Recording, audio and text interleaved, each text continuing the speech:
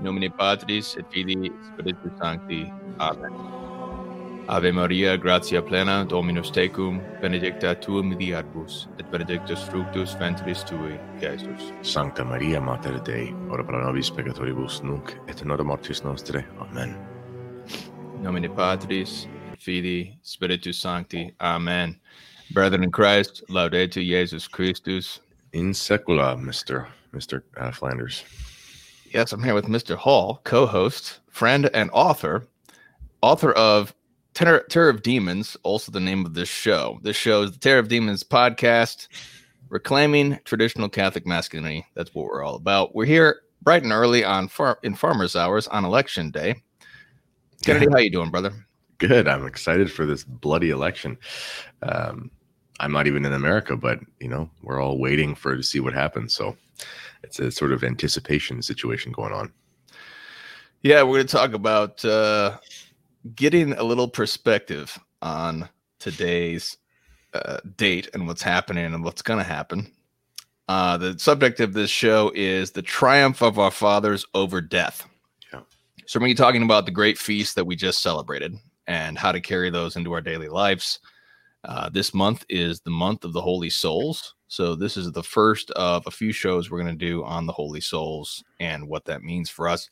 Today we have Saint Martin de Porres, a great apostle of the Africans in the New World from 1639. We also have Saint Charles Borromeo this week. Great anti-Protestant or Counter-Reformation bishop. Let me see what else we have. We've got Saint Willibrord on Saturday, apostle to the Dutch. Shout out to all our brethren in the Netherlands.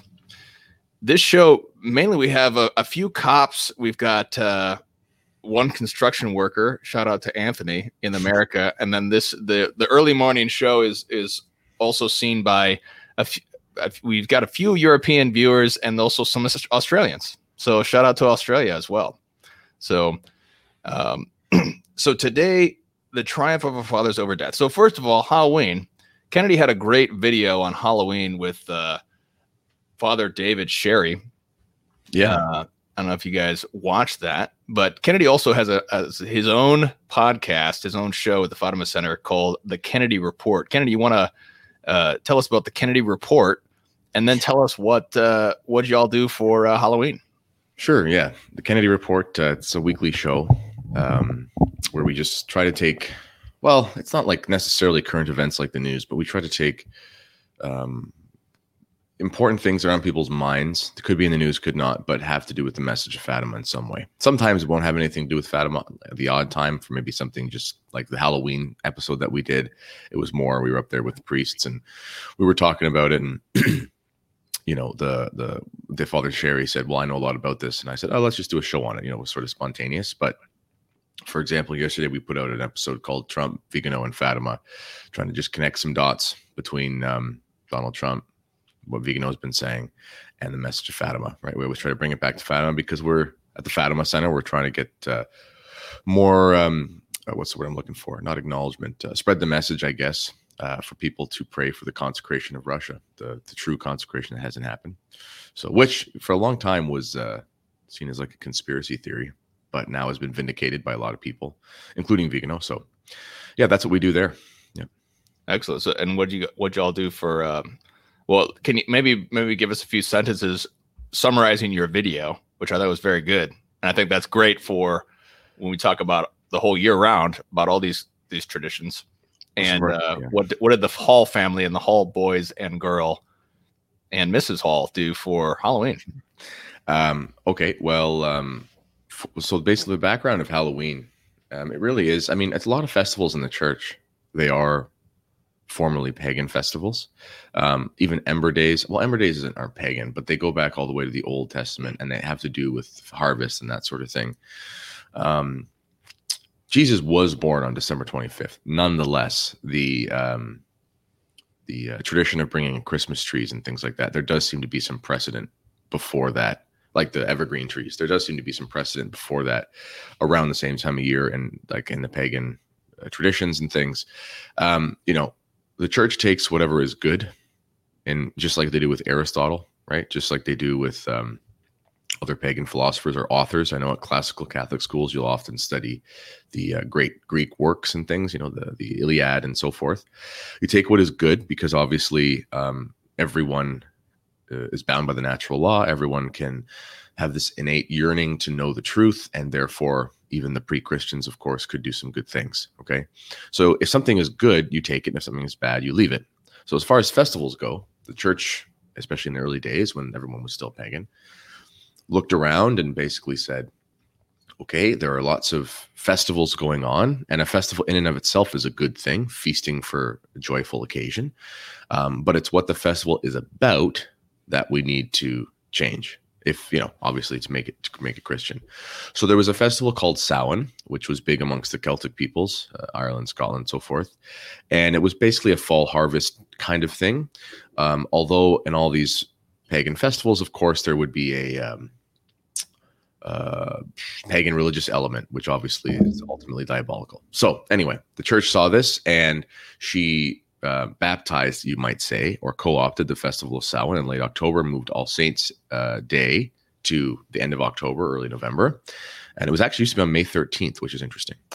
And that festival became known as Halloween eventually. So the eve of the festival is Halloween, right? All Hallows Eve. And various countries have different traditions. Sometimes people think Halloween is just this made up North American thing. It's, I don't know, against the Puritans or something. But there is precedent. I mean, they used to hollow out turnips and put candles in them. People used to go around and make little jack-o'-lanterns, and that was in Ireland and Scotland and things. I don't know how they hollowed out a turnip, but they did. Pumpkins, as we know them, are sort of a North American. Are they technically a fruit? I think they're technically a fruit, but anyway, they're a North American food. So that just sort of a geographical coincidence there.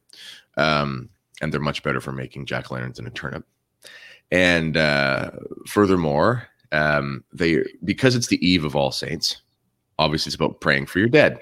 So the idea of like the dead being on your mind kind of makes sense. Okay. Then you combine that with the fact that people like to dress up. People always like to dress up for certain reasons.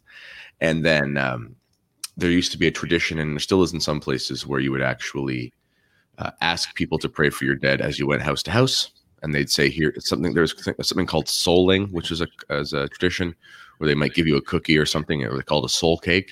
And it's like, I'll give you this, but you have to promise to pray for my dead. So it's just an outgrowth. And then even today in lots of cemeteries in Europe, they'll light them up with candles on All Hallows Eve. Like the place is completely lit. And that's one of the things with the jack-o'-lanterns and the idea of lighting a candle is you go by and you pray for someone's dead, or you remember the dead. So it is a very Catholic holiday, but of course it has been co-opted commercially and so forth. So you just try to avoid the bad elements, just like Christmas and Easter. I mean, Easter's not about the Easter bunny, obviously, but it's a real holiday, right? So as far as a family, we went out and we got some candy. Now, some people differ on this, so people don't get mad at me if you're in the comments. Trick or treat officially, technically, does mean like, I'll give me candy or I'll do something to prank your house. So if you actually mean that, then that's bad. Little kids have no idea what it means. I didn't have idea what it means. My parents didn't even know what it means. They said to me, well, you're supposed to do a trick or something like that to get candy. Like, tell a joke or something. That's what I thought it was. So our kids, they run to go up to the door and say, Happy Halloween, whatever. And then get some candy. It was actually nice. It was the only sort of old normal thing that we've been able to do since March. Some people were weird, like gloves and trying to put the candy through like a tube. Yeah, but most people were just wearing masks, and it's Halloween, so you wear masks anyway. Anyway, and then All Saints Day, we went to an All Saints party, and all the kids dressed up as saints with some friends and stuff. That's what we did. What about you guys? Oh, that's great. So y'all have an outside All Saints party, like with church people? With church people thing. Yeah. Nice. Okay. So usually we have an All Saints party at the church, which is basically like a trick or treat alternative, which is where they have a big dinner with all the kids dressed up as saints, and then they have a ton of games with candy, and Yeah, so we typically have that, but we did not do it because of all the restrictions this year. And then we got sick. One of the people at our school who's been in contact with my daughter got COVID-19 apparently. So now we have to quarantine. Oh, okay. We also have some vulnerability in our health in our family as well. So we want to quarantine anyway. So then we did actually get sick. So we're all sick. Okay. So then we decided just not to trick or treat altogether. Right. And so my son, my 4-year-old and 2-year-old son were both St. George. And then I was the dragon, and I had a pot of candy as my treasure. And then they fought me, and every time they hit me with their sword, they got some candy. So we played a little game with that. We watched a St. George cartoon. As long as the kids got candy, they didn't know the difference. So yeah, exactly. So good. Yeah, absolutely. So I love this time of year because November, it begins with All Saints and the dead, church triumphant, church suffering. We pray for the church suffering. This is the month of purgatory. Yep. And then we go straight into Four Last Things. And then we have Christmas. It's a great time of year. It's an exciting time. We also have we've got Thanksgiving. Of course, y'all have Thanksgiving in October. We finished that already. Yeah, kind of but it's the fall Thanksgiving time of year. So it's really great. I wanted to. Kennedy, can you share it all about Vigano, Trump, Fatima? What are we facing right now? And then we're going to talk about how does this have to do with the saints and the triumph of our fathers over death. So what connections do you see with Fatima, Vigano, and Trump? Well, the errors of Russia are. I see the world through the lens of the errors of Russia. Being a Fatima guy, so I look around and I see materialism, I see Marxism, I see Freemasonry, I see all those things. I mean, it's just obvious. Open your eyes, look around, and you'll see it. The errors. I was actually. This is sort of my own personal theory here, so you have to believe it. This talk of the Great Reset. So I don't know if anyone's listened to the most recent Father Ripperger series on how socialism and or communism and the devils are the same thing. I mean, everyone must go. It's really good. It's really good. You have to go watch the Father Ripperger. Subscribe to his channel. Yeah. Shout out to Father Ripperger. Please watch all those. Absolutely essential. And they're only about 4 minutes long each. Yeah, they're really short little. I put them on time and a half. Like that's like 2 minutes, 20 seconds or whatever. I mean, you can listen to 10 of them while you're making breakfast. So they're great. And it confirmed a lot of the stuff that I had already thought about in my, but he put it in really obviously succinct terms, really exact terms. And basically it's, the errors of Russia, communism, socialism, whatever, all revolution that goes away from the church, it's all from the devil. Okay. And the devil's a liar. So everything he says is the opposite. The only time the devil tells you the truth is basically, he tells you the truth about yourself in a way to sort of condemn you, or he'll tell you the truth if he's under obedience to an exorcist. Otherwise, the devil always lies. Up is down, down is up, black is white, good is evil, that sort of thing. So all this talk right now, the Great Reset, I'm sitting there thinking to myself, I mean, I might be wrong, but I thought this is diabolical. This isn't a reset; it's a collapse. But the devil tries to package things, right? So it made me think, you know what? We've been living in a communist society, in a Marxist society. What you were saying from Father John Hardin, the America and the West in general are the most successful communist nations, and it's true. And what I mean by that, well, okay, take out the money part. Everyone thinks, oh, communism is about money. No, it's not about money. It's ultimately about control and getting you to hell because it's from the devil. So what do they want you to do? They want you to sin. They want you to conform. They don't want you to think for yourself. They want you to become cogs of a state, worship the state, and so on and so forth. We do that in North America. I mean, religiosity here in North America is the same as it was in Soviet Russia. What do I mean by that? You could go to the church in Russia, but only about 10, 15 people went. 10, 15% of people went. Same here. Marriage was destroyed in Russia. Abortion was legal in Russia. Sins of the flesh were promoted in Russia. Feminism. All the things, just everything. I mean, everything except for the financial stipulations are the same. And even then, it's kind of relative because it's all about quality of life. You still have haves and have-nots in communism. Okay. So I remember thinking about that and then looking at this election. I don't want to talk about Trump in messianic terms. I don't mean to sound like that, but I also look at things through the lens of history, and I'm thinking, okay, there have been various temporal rulers that were total degenerates in their personal life in some ways, or at times might have been, but they were used because their office was important. And any authority that a temporal ruler has ultimately is from God. That's where it's from. So this is why St. Paul says the emperor is the diakonos. He's the minister who executes the death penalty. The emperor is a bad man at the time of St. Paul. Nonetheless, his office is valid because he has authority, and all authority is from God. So Trump is the same, for better or for worse. And then Vigano has vindicated the position of the third secret of Fatima not being revealed, which is important because the consecration itself hasn't been properly done. And the emails, the famous emails from that laptop from hell. And I know that, listen, there are more evil men in this world than the Biden family. There are, like, objectively. But the thing that's interesting about this is it's always so hard to impute actual guilt on the leaders. You know, it's always Epstein, or it's always, you know what I mean? It's somebody else who they put it all on. What I find interesting and kind of encouraging in a weird sense is that this stuff is linked directly to the actual Biden family and Biden himself, which is okay. Hey, it's kind of like a veil's been pulled back. We don't have to pretend anymore. You know, even a lot of leftists now are going, oh, I can't stand the Bidens. They're so revolting. I can't believe he did that. You know, I've heard that from people who you would never think. And the date of those emails is what? Do you know? Isn't it May 13? 2017. Oh, 2017. There it is. And I just thought, you know what? I mean, once again, hey, I could be wrong. Let's connect these dots just for viewers' sake. Can you connect? Yeah. Why is that significant?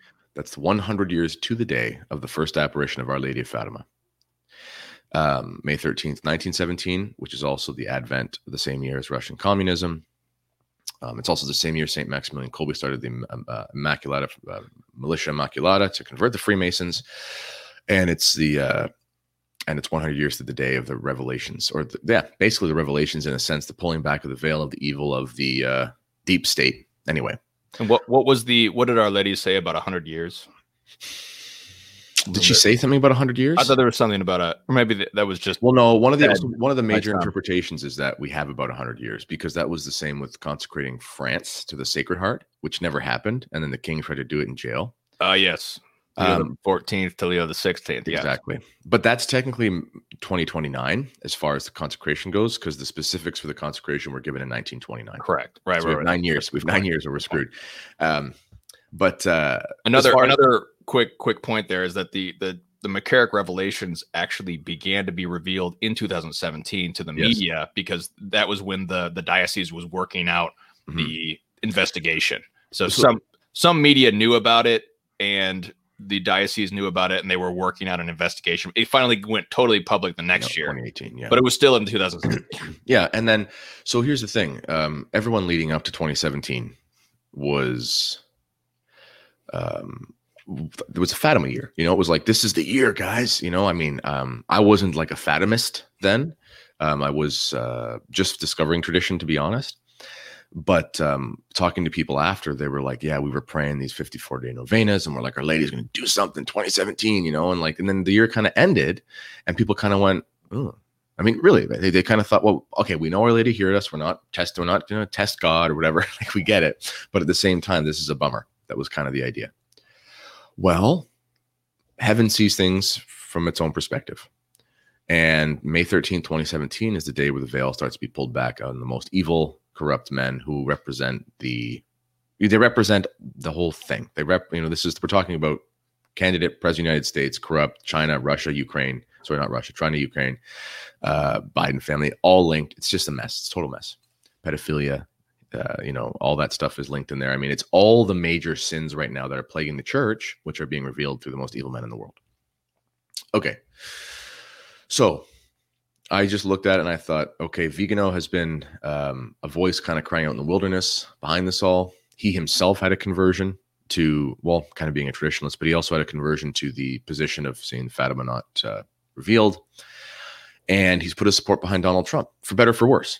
And I thought, sometimes there's leaders, like I said, Constantine was one of those. We over mythologize Constantine. He was, I mean, he's a saint in the Eastern traditions, but like he was still a pagan and was not baptized till he almost died. And throughout his life, even after his interior sort of ascent to Christian acceptance, he still oversaw pagan rites. He had multiple marriages. We can imagine what he might have done as the emperor of a decadent Roman Empire. I mean, his sins are his own, whatever. But he was, I mean, he might have been less Christian in his virtue than Donald Trump. Who knows, right? I'm just saying there's a parallel there insofar as he was the leader of the world's most influential nation. America is arguably that. He did something to liberate the church and give her more freedom to breathe. That's all the church needs. We don't need the state to do something for us necessarily, but we need to be not stopped from doing things. We need to have permission or not permission or room to move. So I look at Trump, and Vigano has said in his letters, he stands in the way. He's not the Messiah, but he stands in the way of something. And that might be true. So, and then I looked at the campaign, and there's just been, Mary has been all over it. Our Lady, the Ave Maria, the RNC, the rallies are still ending in some places with the Ave Maria, which is strange because Trump's a Presbyterian. And also, Our Lady of Fatima is in the White House.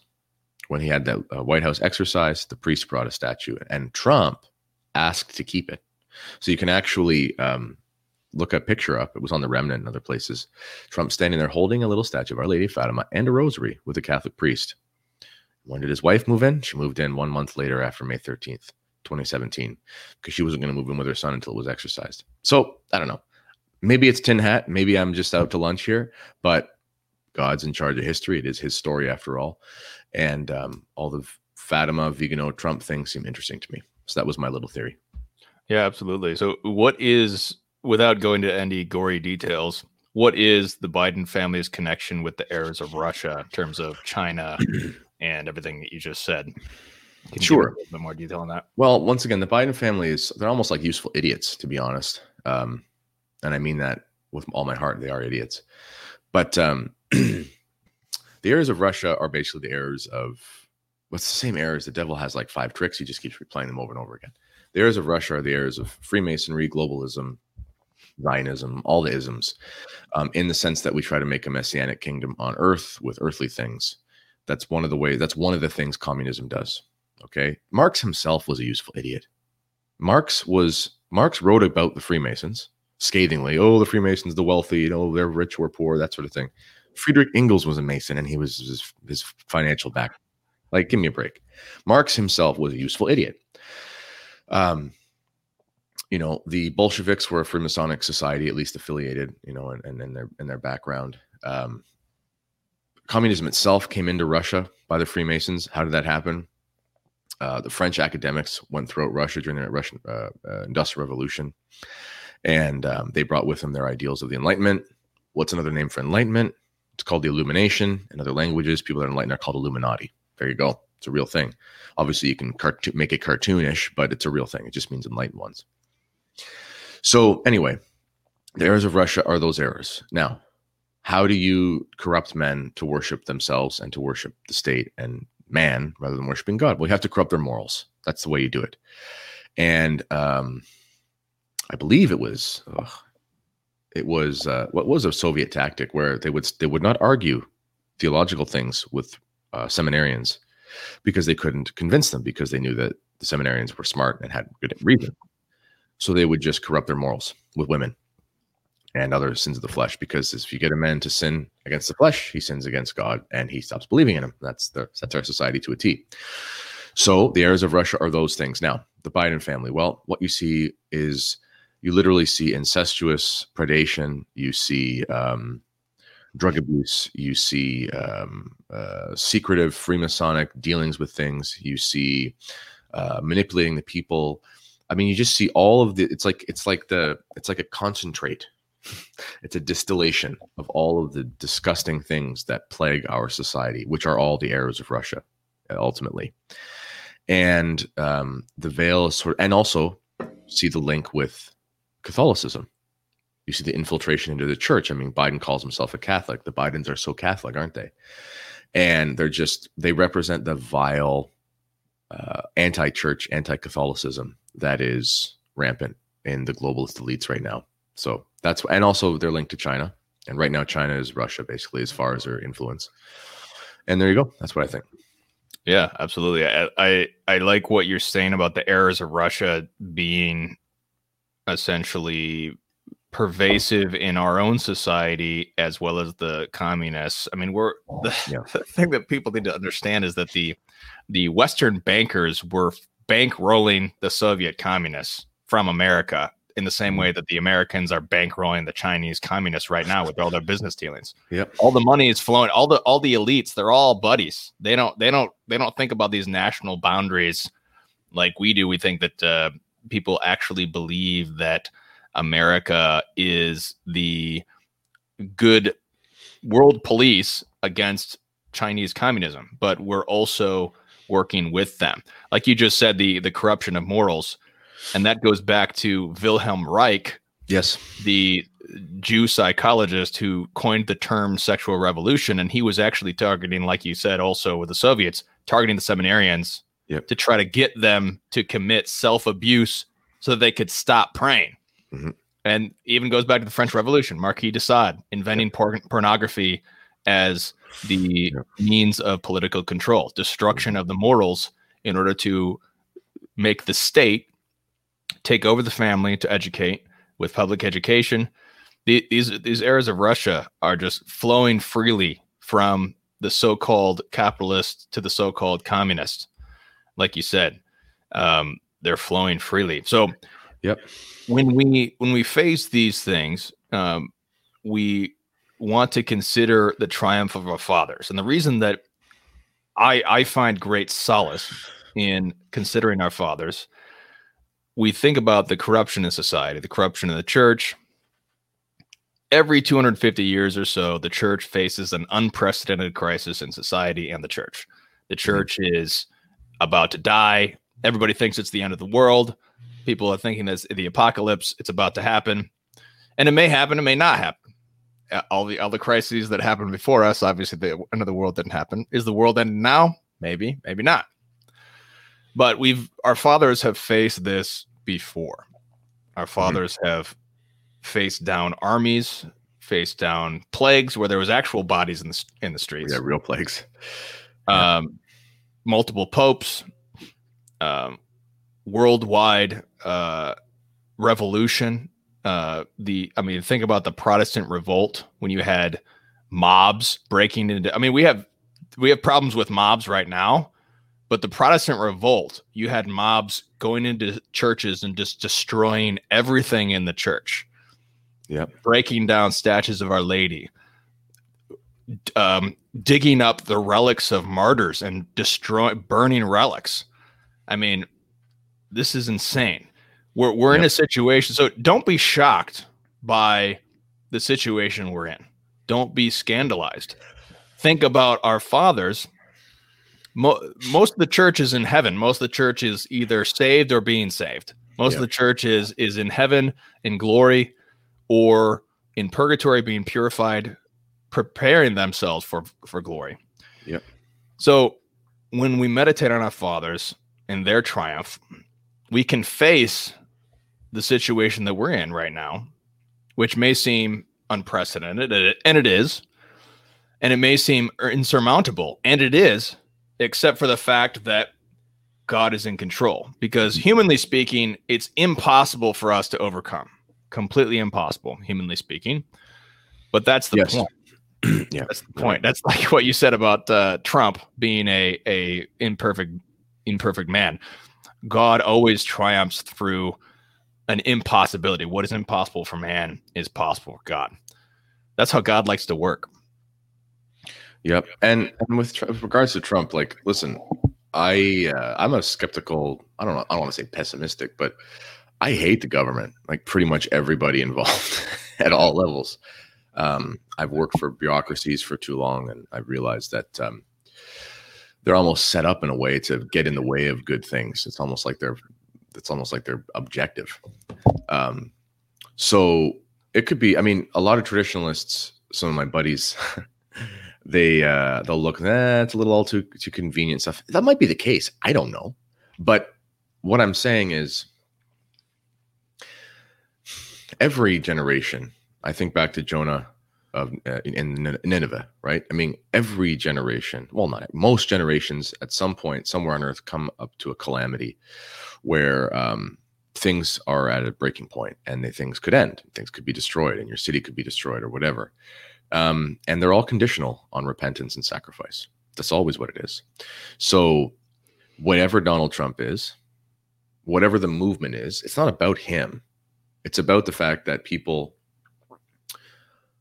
are motivated to pray. I mean, say what you will about perhaps maybe it's a little bit of a show, whatever.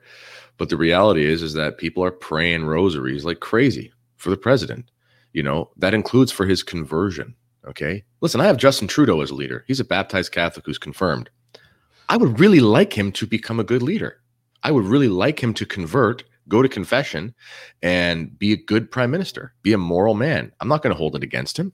It is what it is, right? Like, just be better than you are. So, he has the office. For better, for worse, the idiot in my country has the office. And if he could do a better job because we prayed for him, great. So we're in that position right now in all places. And it is bad. This is a uniquely bad time. Maybe not the worst ever. Maybe it is. But it's a bad time for faith and morals in the church, especially personified by Pope Francis. So our fathers have been through things like this before. And Battle of Lepanto's big one. Against all odds, they should have lost. And they prayed. They prayed the rosary like crazy. And they had a miraculous victory. So that's kind of the situation we're in. It reminds me of the story of Gideon, where our Lord, in the book of Judges, God calls many judges. I mean, it's kind of the same cycle of church history. The cycle of judges is when the people do evil in the eyes of the Lord. They turn to pagan gods. So God delivers them over to bondage to the Canaanites and whatnot. And then they repent. So God sends them a judge to deliver them. And one of these judges is Gideon. And Gideon comes and brings a bunch of men. And God says, I want to take away a bunch of your army so that you only have a few men to go up against thousands. And that's when he can give the deliverance. So this is something that Dr. Peter Kwasniewski said on this show. And he said, we need to look at this time as we need to think of ourselves as privileged to live in a time like this, because this is the time of the saints. When we look back at the heroes of old, when we think about All Saints Day and we think about Lepanto, we think about Siege of Vienna, we think about Charles Martel, or all these great battles or these great triumphs of faith. We think about the things that St. Paul said at a time when Christianity was a couple of people against the Roman Empire. A great book to read is Revelation, the Apocalypse, because that's also written at a time when the church is just a couple of people against the Roman Empire, the most powerful empire in the world. And God gives all these visions of the dragons and, God coming and destroying the enemy on our behalf and coming against the enemy, because this is the way that God always works. So we need to really look at this time as we are privileged to really live in this time, to be a part of this. And that's why when we meditate on All Saints Day, we meditate on the triumph of our fathers over death. Yep. And think about, you mentioned Charles Martel. Martel, and was Charlemagne his grandson? I believe so. And Charles Martel was not a pious Catholic either. No, neither was Charlemagne.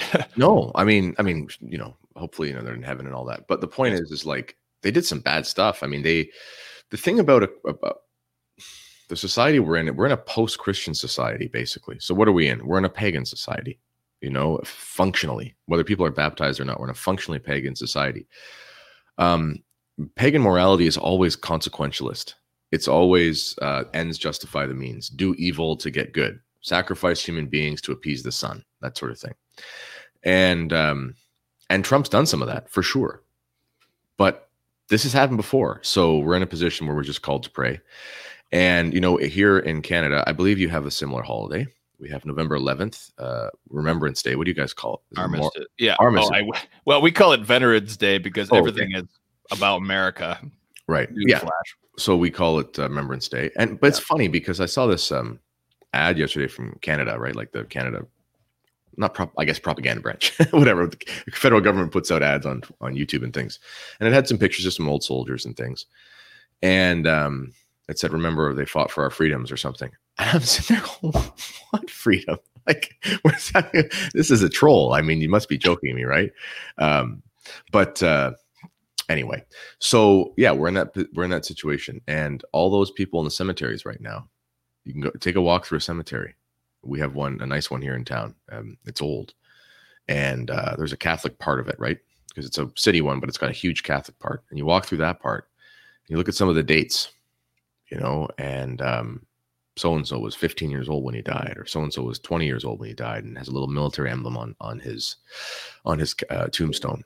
And those people really fought, and they died, and they lived through actual calamities, Great Depression, revolutions in their nations, going over to war, and many of them kept the faith. So there's nothing different for us. Yeah, here's just a reminder.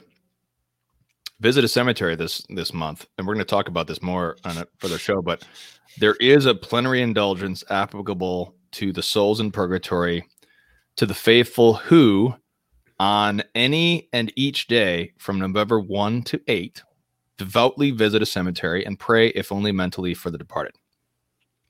So we're still in that time frame. So go to a cemetery. Yeah. And there's also on All Souls Day, but we passed that already. But the very important thing is to meditate on death. Mm-hmm. Think about your death. You're going to die, whether the end of the world happens now or later. Yeah. When you die, it happens immediately, because you die, you have your particular judgment, and then you're straight at the end of the world. So whenever you die, that's going to be the end of the world for you and for everybody else, because you'll go straight there. So thinking about your death is so important, because it is a great help to your spiritual life. You're starting to get angry. You're starting to get angry at Pope Francis. You're starting to get despairing over the state of the world. You're starting to get discouraged. Think about the fact that you're going to die. Mm-hmm. You're going to die, and you're going to face your particular judgment. Yep. And that's when we talk about the virtue of hope. And I want to remind everybody, there's a great resource that we have from Father Chad Ripperger.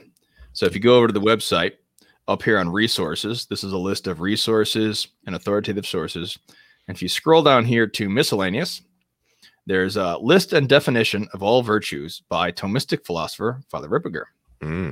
So we've got all the virtues. This is great, a wonderful list. Print this out, put it on your refrigerator. I've used that many times. It's so great. So here is the virtue of hope. So the virtue of hope is the virtue by which one awaits beatitude and has confidence in God's aid. Yep. This is a great virtue to talk about. What we're talking about.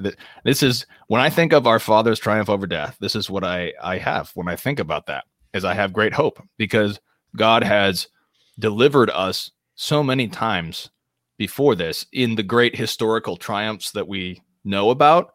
And also All Saints Day is so much about all the anonymous saints that have never been canonized and never will be, and all the thousands and thousands of other souls who have triumphed with God in their souls. God has triumphed in their souls. So confidence in God's aid. So I think the balance we need to strike here is we need to have the idea of what is impossible for man is possible for God. So when we think about our own ability, we need to realize in humility that we can do nothing. Yep.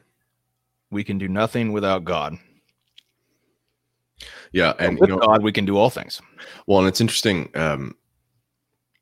People are really freaked out right now, about the Great Reset and all that. And some people, in my opinion, go a little bit too far off the deep end. I might be wrong. But they're I'm going to be in a concentration camp in a year and a half, or say things like that. That might be true, but this is why I personally doubt that in Canada, at least. I just think that it's not necessary, because they can already control everybody just by doing stuff with their cell phones. I don't know. So, I think it's also too, everyone out there, don't give the devil more than he's due. Okay. the leftists are incompetents. There's no enterprise. The old globalists who are sort of controlling the Antifa people and all that kind of stuff, those people might know what they're doing. But if you want to know what leftists are capable of as far as like social movements, just look at all the marches and riots. That's what they're capable of. The same people that support this globalist, Marxist, anti-life agenda, you know these people, okay? They're heavily medicated. They're heavily addicted to pornography. They have terrible personal lives and relationships. They don't have God. You can't get a person like that to do much useful things when they have to face conflict. So remember that when you're thinking about, this isn't 1930s Germany or 1920s Russia, where you take a very formally virtuous and enterprising and conscientious people and you transmit those habits into something evil. We don't have a population base like that. It's kind of the double-edged sword. We're much easier to control because we're all weak, but because we're weak, we can't do the things that people might think they want us to do. Anyway, but I was thinking about, oh man, what if stuff hits the fan? What if you got to skip out in the middle of the night and drive across the border or whatever? I mean, think of, fleeing persecution or whatever. And you think about your kids, right? You really do. I mean, that's the whole thing. I can handle a lot, but when it comes to my kids, that's what makes you sick to your stomach, is thinking about harm happening to your kids. And I had to tell myself, your children have guardian angels. People have been through terrible calamities before, and great saints have come from families where they were orphaned, had gone through trauma. We've been so psychologized in our modern culture that we look at every sort of something that happens to a kid as a fatalist event that will change their psychology forever. Sanctifying grace perfects nature, and our guardian angels are very real. So I've found at this time, for the protection of my children, even just with the masks and stuff, which I think could be abusive to children if they are exposed to it in a germophobic sense. I think it could really harm their minds. But nonetheless, I'm like, my kids have guardian angels. Grace perfects nature. I have to trust that my kids will be fine through this exposure to this weirdness. And all I can do is pray. So I've been really praying with my guardian angel for the first time in my life. Like, really, I mean, I've said the guardian angel prayer a lot of times, but there'll be times in the day where I'll just be thinking to myself, like, I need you right now, guardian angel, and also for my children. So that's, one of the benefits of going through one of these more difficult times is that it does give us motivation to repent and to pray harder. That's a great point. As men, our duty is to be the rock. Yeah. Excuse me. We need to be the rock emotionally, spiritually, physically, intellectually. Mm-hmm. We need to be the rock of our family. We need to be in charge and being able to be stable, be a stability for your wives and your children. And that comes from, first of all, an internal proper balance. This is a great example when we talk about the virtue of hope, because it's basically thinking about, when you think about yourself, you do despair because you can do nothing. But when you think about God, you're filled with hope because God can do all things. So Then you have these two vices. So every virtue is the mean between two extremes. So when we think about ourselves and we think about God, there are two different extremes that we can fall into. Right. One is desperation, despair, the sin of despair. Despair is a sin, which is a lack of confidence in God's ability to save someone or aid him. Yep. So it's despairing that God can be God. Yep. It's just thinking about yourself. Well, when I think about myself, I do despair. Yeah, that's right. That part is correct. You should despair of your own self, what you can possibly do, because you can't do anything. But when you think about God, you need to have the hope in his confidence with the virtue of hope. But then you have the sin of presumption on the other side. Right. You've got an excessive confidence in one's own abilities and beyond your own abilities to achieve some end. So that's when we talk about Bishop Barron and dare we hope that all shall be saved. That's the sin of presumption. Yep. So we think that God will just save everyone and force everyone to go to heaven against their will. Right. Yeah, that's true. That's the sin of presumption. They're both equally, because they both cause complacency. I think one of the great sins of our time is sloth. because or what's the other word? Not Acedia. That's right, acedia. I was going to say pertinacity. That's different. That's kind of the opposite of sloth. All of these pleasures and stuff, they actually cause us to do nothing. It's interesting. There's a phenomenon amongst young kids where they need to get their eyes fixed and do exercises because, listen, I got one of these phones and they're great and you do a lot of good stuff with them. But when you're reading a book, you look and you move your eyes. When you're looking at a phone, you actually move the text to where your eyes are sitting still. Interesting. So kids are actually having problems with their eyes because their eyes have muscle atrophy because they're just looking in the same direction all the time without moving. And they don't look up and look far away. That's a big thing too. If you work on it, this is a side note, but if you work on a computer all day, you should even just like every once in a while, look away from your computer and just look across your house or look across your office. Or you should walk outside and like talk on the phone and just kind of look down the street while you're talking, because it's not natural to always be looking at something. And you can do this with books too, but it's hyper extended with this. Anyway, so slothfulness is a huge thing, but slothfulness comes from despair. When people get depressed, they get late. I don't want lazy, and I don't mean that in a pejorative sense, but they get slothful. And one of the things that good psychologists will do is they'll just get you to do something useful, because once you start doing something useful where there's a goal built into it, you actually stop thinking about yourself and you become. And that's one of the shameless plug. That's one of the themes in Family Be Damned. Part of the conversion is hard work and the father going through something where he actually forgot about himself and he was happy for the first time in a long time. And that's a remedy for despair actually, and for slothfulness.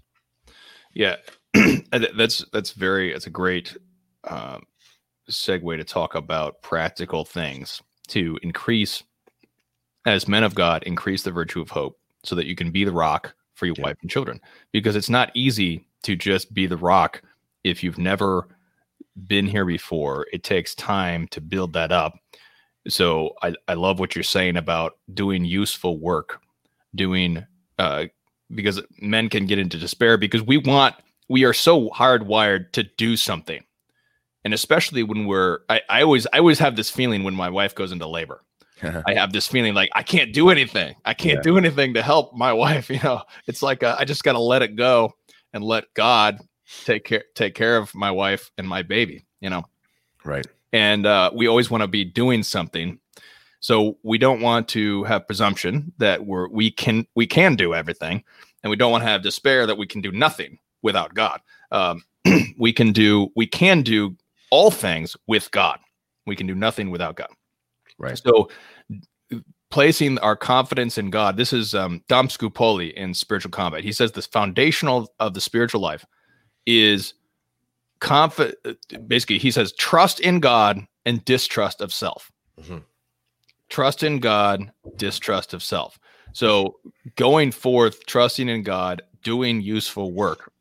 Yep. And this is something that is difficult in the Western world. If you're out of a job, if you've been struck by lockdown, unemployment, or whatever, you may be struggling with despair or the temptation to despair or to get discouraged. If you're trying to find work, this is something you just need to keep plugging away. Now, I think one of the most important things for a man struggling to be the rock, struggling to overcome despair, and this is also all about effeminacy. We haven't mentioned that, but we always talk about that. But I think, tell me what you think, Kennedy. I think one of the most important things is man support, which is where you have another man who's your friend and you talk with him about your struggles. Mm-hmm. And this is something that's very useful to talk with other men about, mm-hmm. to open up to a good man. Mm-hmm. Something that people experience with Exodus 90. If you do Exodus 90, there's a brotherhood that's a part of the program.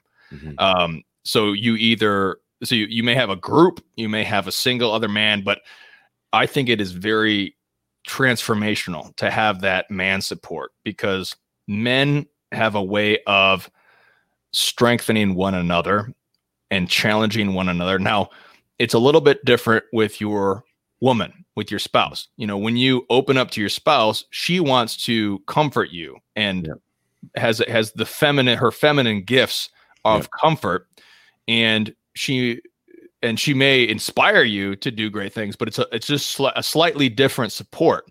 And you need to have the man support in addition to being able to give to your wife and your wife give to you. But I think the man support is so crucial because Proverbs says, as iron sharpens iron, so a man sharpens one another. And that's absolutely true in man support. Yeah. Yeah. And you know what's funny, eh? Well, okay, let's just back up here because some people hear this kind of stuff. And trust me, when you put a book out about masculinity, you realize how much people hate men.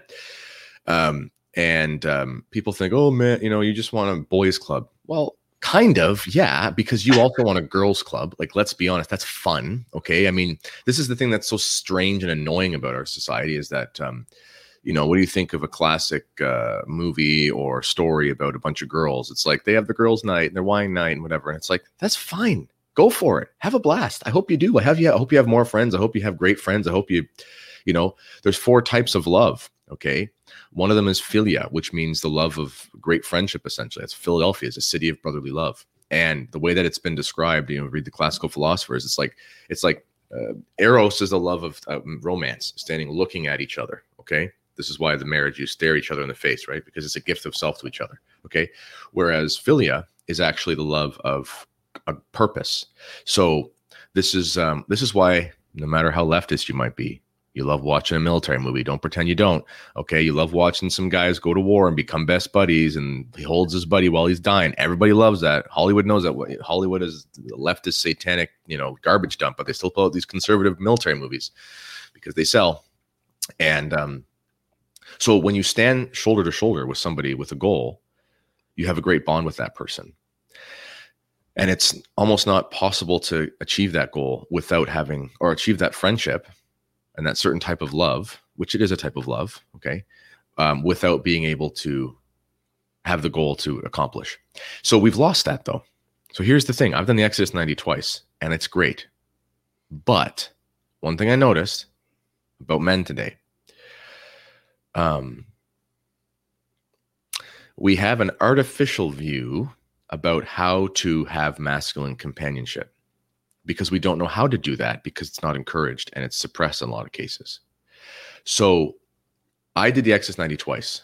One of the times I did it, and this is not a slight to any of the people I did it with. Okay. One of the times I did it was with a really close buddy and a priest friend. There was just 3 of us. And it was, in my opinion, better. Just because it was more intimate and my buddy and I were already really good friends and we think the same. And we didn't share too much about like the think, pair, share kind of feeling stuff, which there's a place for that, I guess, but that's more something you do with your wife. It was more about telling you my struggles and my buddies giving me advice to just man up. And I loved it. It was amazing. And it was great. Other time I did it, it was a little bit more vulnerability and stuff. It was a bigger group. There was more of an emphasis on like sharing your whatever. And that's fine. But to be honest, I find that there's a dangerous game that men play with that because it's once the emotions get in the way, it's really hard. It's really easy to justify or to excuse a lot of laziness or complacency. So men need support.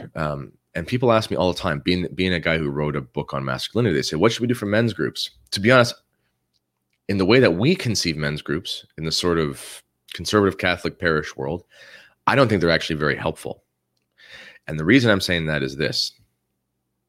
Go to your average parish that has a men's group. Okay, you might have an initial bump of 30 men from the parish come, and that's great. Okay, but how is your parish now a place where everybody is pious, where all the men are pious, where they're all whatever? I mean, like what I mean is what really are the results of it? Okay. Now, I do think men's groups in theory could be a good thing, but I think we're doing them all wrong. I think what we should be doing for men's groups is we don't need to be doing a catechism class. Okay. Lay people catechizing can be a disaster if they're not qualified. Some people are, but it can be a disaster. It doesn't have to be a program. We're going to go through this 15 episode series on how to be a man. Nope. Don't need to do that. Personally, I think if you're going to do a men's group, you should just get together with your men and just get together. Like that might sound crazy, but just that's all you do. You just get together, maybe have a priest present, and you just talk about your life and you do something. You play a sport. You go, you sit around a fire and have a cigar. Like, but that's literally it. And the reason is because you need to build an authentic friendship where you actually depend on the person. And if I'm sitting there watching a video and going through these artificial exercises about how to be a man or something like that, and I'm the guy who wrote the book on masculinity, so I'm not saying that there's not a place for that, but I'm saying as a way of growing in fraternal friendship, I actually don't think it's very useful. Because why would we, like, how do you make friends in life? Like, how'd you make your best friend as a kid, right? You didn't like go to a workshop about how to make friends and then do exercises with people and then made friends. You just played soccer at recess or whatever you did, right? And then you became best buddies because you made a fort together. And the same thing has to happen for grown men. So for men's groups out there, people just get together. Just make a appointment once a month. Most guys can do once a month. I go to about 11 a year because there's 1 month where it's like, I just can't do it that night. Something's up with the kids, whatever. Make an appointment once a month. We get together, we sit around, we smoke cigars, have a whiskey or whatever. Depends if you're driving or not. And we just talk. The faith comes up, sure. But a lot of time it's like about your business, about whatever. And then you just become friends normally. And then you just pray and then I recommend praying the rosary, and that's it. And just as I'll stop babbling on here, but that's actually a good way to bring in non-serious Catholic men. Because I'll tell you what, the last thing somebody who is kind of on the fence about Catholicism wants to do is come to a think, pair, share event where it's going to be all about, biblical exegesis. But if you do say, hey, we're going to have whiskey and a cigar, sit around a campfire, and, we might pray a rosary, whatever, we'll see. Men show up to that. And then you let Our Lady do the converting, not you, because you're not the Holy Ghost. So that's my opinion. Yeah, I like what you're saying. I think that there is an artificialness to a lot of the constructions of men's groups. Yeah. My temperament is much more melancholic, so I don't really like sort of the social gathering nature of it. So I'm kind of like, I got one buddy, and me and him will talk shop and we'll pray, and that's as far as that's why I don't like Exodus 90, because it's just too many people. Just like kind of a one-on-one thing. Yeah. But I think that I think what you're saying is great. When I think about the men that I know who are my friends in the parish community, I've met them because of just striping out conversation, and it hasn't been some kind of thing that it's been created, and that's great. We need to get together. We need to have Halloween parties, All Saints parties, and get together. Absolutely. Mm-hmm. I've got one question that is despair some kind of pedagogy from God? If we have, this is Larois asking, if we have something to learn, we can find our satisfaction in God only, because the rest of the things are some source of despair of insatisfaction. If I understand your question here, Larois, I think that when we have attachments to earthly things and they're taken away, we can feel a great despairing feeling, which is a sense of loss, which that is definitely a pedagogy, because God takes away all of our earthly attachments one by one, whether that's our possessions or our family members. And I think that there's absolutely a pedagogy, because we need to be detached from earthly things in order to have true hope, because it's a confidence in God. God is the one thing unchanging. Everything else is shifting around and will corrupt, and thieves will break in and steal. Mold will destroy, and taking away those things, absolutely important to sort of that despair as a pedagogy. Well, and I would say I would distinguish between like the sin of despair and things just being kind of hopeless, so I mean, you're in a concentration camp. That's a really hopeless situation, but you don't go to the point where like you despair of the salvific nature of the Catholic faith, So sure. Yeah. Taking things away is a really good way of learning a lesson. You do it to your children sometimes. Your Father in heaven might do it to you. Yeah. Very important. Yeah. Like what you're saying, the sin of despair is an act of the will. That's an important aspect, is that all sin is an act of the will. If you're just having a feeling is an emotion. An emotion is not an act of the will. It's something that you're feeling.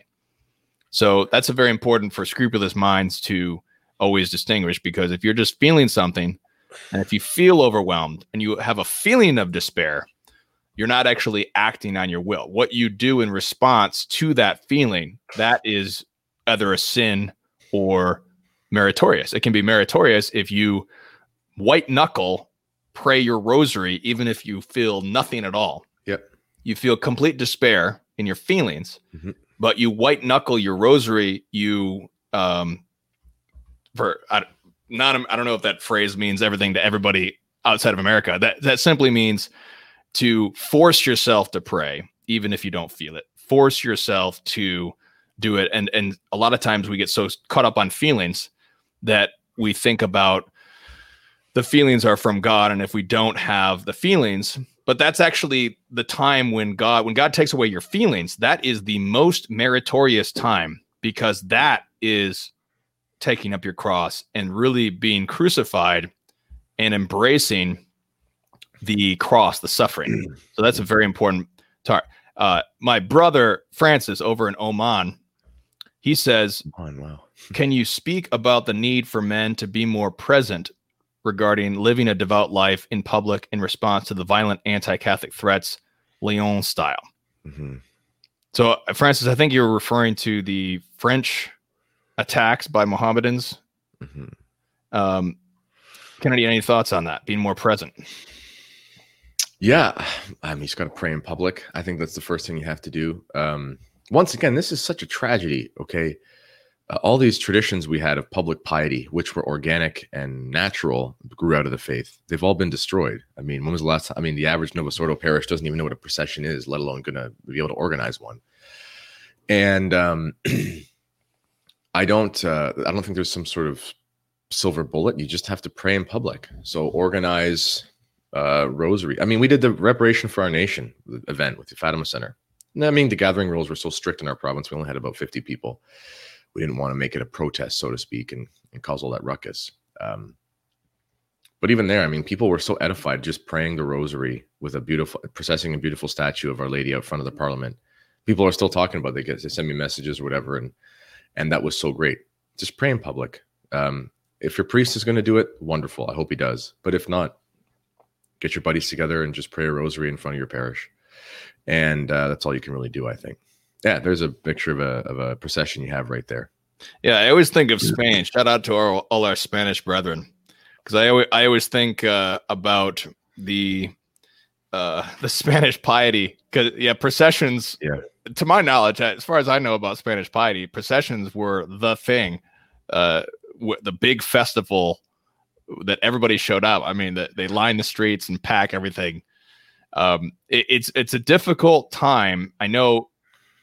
From what I can gather about the French culture in today, it's very unfortunate because the Mohammedan invasion of Europe is an invasion. The European leaders appeared just like many of them in America. They misunderstand what Mohammedanism is. Mohammedanism does not distinguish between politics and religion. It is a political religion, period. It's the same thing. And so they allow this to continue, and they do not restrict and enforce the laws. This is something that Robert Spencer brings up.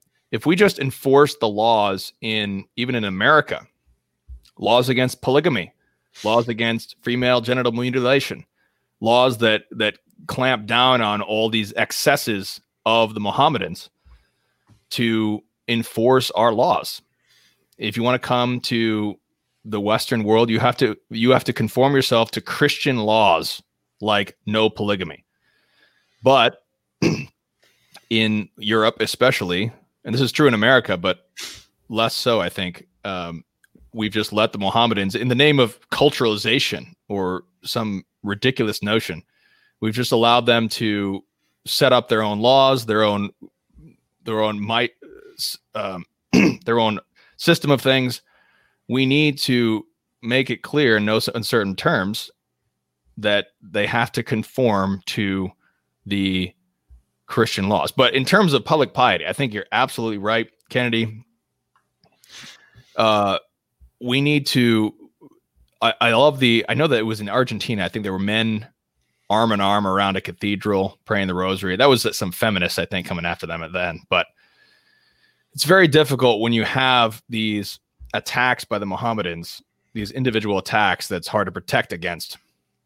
That's what I thought about the attacks. I mean, I don't know anything about the attacks and nothing against anyone who's involved, but if there's any attack of any kind, the men need to be right there taking down the attacker. That's your duty, men. Any attacker who comes, your duty is to take him down. Yep. And that's your public piety, first of all. Yeah. I think. Yeah. It's all we can do is pray at this moment. And I don't mean that in a defeatist sense, but that's always been the way it is. When you go in, I mean, soldiers traditionally would go into battle with priests and they'd have their confessions heard before. And a friend of mine, a pious man, I really respect him. He always says to me, I mean, he's about 52 years old or something. He says, Kennedy, I'm in the end times. He says, my family history of this, and this, whatever. He says, my end times are in 20 to 30 years.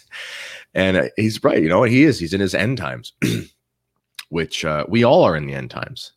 Like after Christ rose from the dead, we are now in the end times. We are in the last epoch. There's the pre-Christ and there's after Christ. And then the next thing that's going to happen is he's going to come in the second coming. That's the end. So we're in the times leading up to that, whether it's going to be a year or 1,000 years. That's where we are. And Christ told us to stay watchful because he might come in the night. So all we can do is pray. And as far as people who have, religions and things like that have an anti-Christian spirit, I guess, one thing to remember is if they're not baptized, they have no defense against the devil.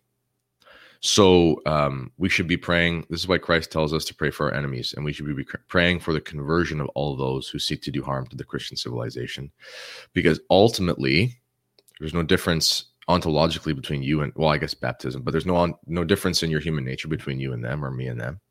So we pray for their conversion, because there's a lot of people out there that are non-Christians that have a great piety, at least naturally speaking, for whatever religion they have. And it'd be wonderful if we could convert that to a greater fervency in prayer for the true faith. Absolutely.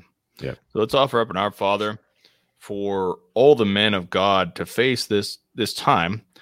Today is the election in the United States. We pray that God's will be done in this election. We obviously, we're both in support of Trump. I'm not voting for him, though. I can't do it. Yes, Canada is lending us his moral support for the Trump campaign. As we've argued before in this show, in my opinion, from my view, I think voting for Biden is a sinful cooperation in evil. Yeah. I think Catholics could be permitted to vote for Trump or another candidate, but you do have a duty to vote to secure the common good, because insofar as it depends on you, you do have some power in a democracy to vote and to secure the common good. So you should vote to secure the common good as much as you can. So let's offer up an Our Father for the intention of all the men of God throughout the world, that we can face whatever's next in this situation with true hope, and the hope of our fathers who triumphed over death. In nomine Patris et Filii Spiritus Sancti. Amen. Pater noster qui es in caelis, sanctificete nomen tuum, adveniat regnum tuum, fiat voluntas tua, sicut in cielo et in terra. Panem nostrum quotidianum da nobis hodie, et dimitti nobis debita nostra, sicut et nos dimittimus debitoribus nostris, et ne nos inducas in tentationem, sed libera nos a malo. Amen. In nomine Patris et Filii Spiritus Sancti. Amen.